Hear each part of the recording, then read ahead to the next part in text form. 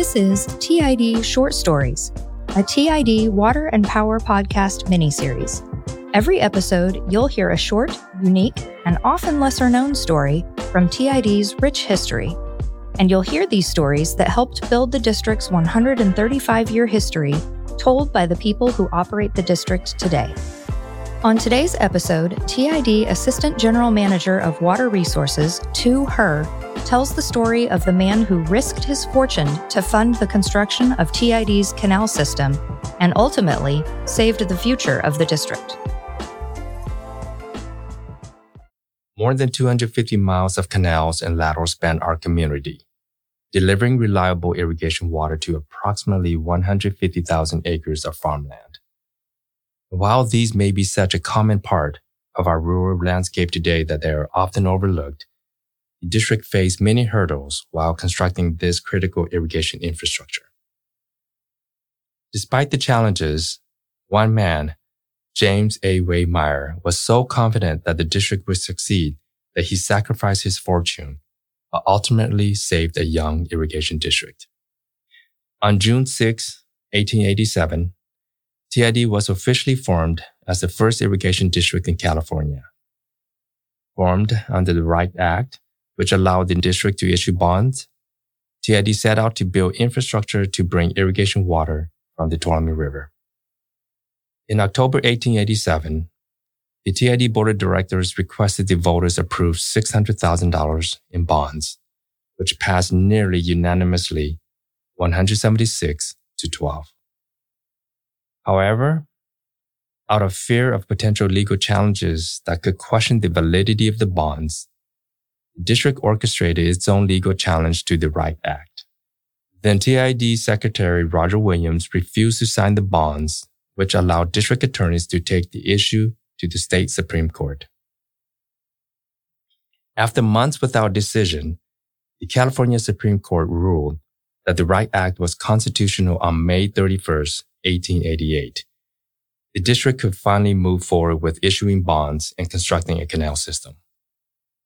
First came LaGrange Dam, purchased and constructed jointly with MID. The dam did not store water, but instead raised the river to a level that water could be diverted into the future TID canal system once it was built. However, by the time the LaGrange Dam was completed, a national depression had hit with the financial panic of 1893. With the promise of irrigation still not met, times were very difficult in the Turlock region. Land was worn and dropping in value, and people began to move from the area. Times were so difficult that even staunch supporters of irrigation in the district joined efforts to stop tax collection by TID. A small aside. There had always been some people at the time who were opposed to the district, known as the anti-irrigationists. These anti-irrigationists disliked the cost of the irrigation taxes or simply preferred the way things were prior to the district.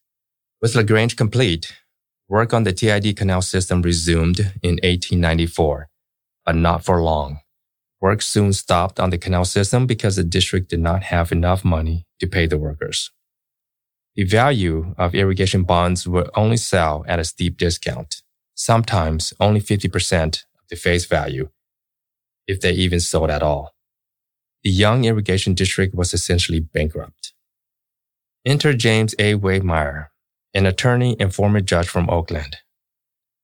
Waymire had been a believer in irrigation and was an early investor in bonds of Wright Act districts, including the Postal Irrigation District of Kern County, and had an interest in TID's success. Waymire was so confident that TID would succeed that he agreed to take over the canal construction contract to complete the canals for the district and to sell all of the bonds. It was a high-risk, high-reward gamble for the attorney. Cruz went back to work, but a new challenge arose, a legal challenge to the Wright Act. A federal judge in San Diego deemed the Wright Act unconstitutional, essentially halting the sale of all bonds. Now heading to the United States Supreme Court, the holders of California irrigation bonds, who stood to lose on their investment if the Wright Act was thrown out of the court, put together a fund for the legal defense of the Wright Act. Entrusted with the job of selecting the defense attorneys, Mr. Wehmeyer, of course. Ultimately, Wehmeyer was able to hire ex-President Benjamin Harrison to defend the Wright Act. Wehmeyer said the following about President Harrison. He was the equal of any man as a lawyer, and the fact that he had appointed 3 of the judges would do no harm. The case was heard in early 1896, but the court adjourned for summer without a decision.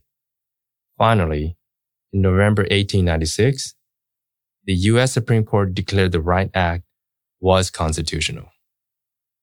Despite the legal victory, financial struggles plagued the district and Wehmeyer.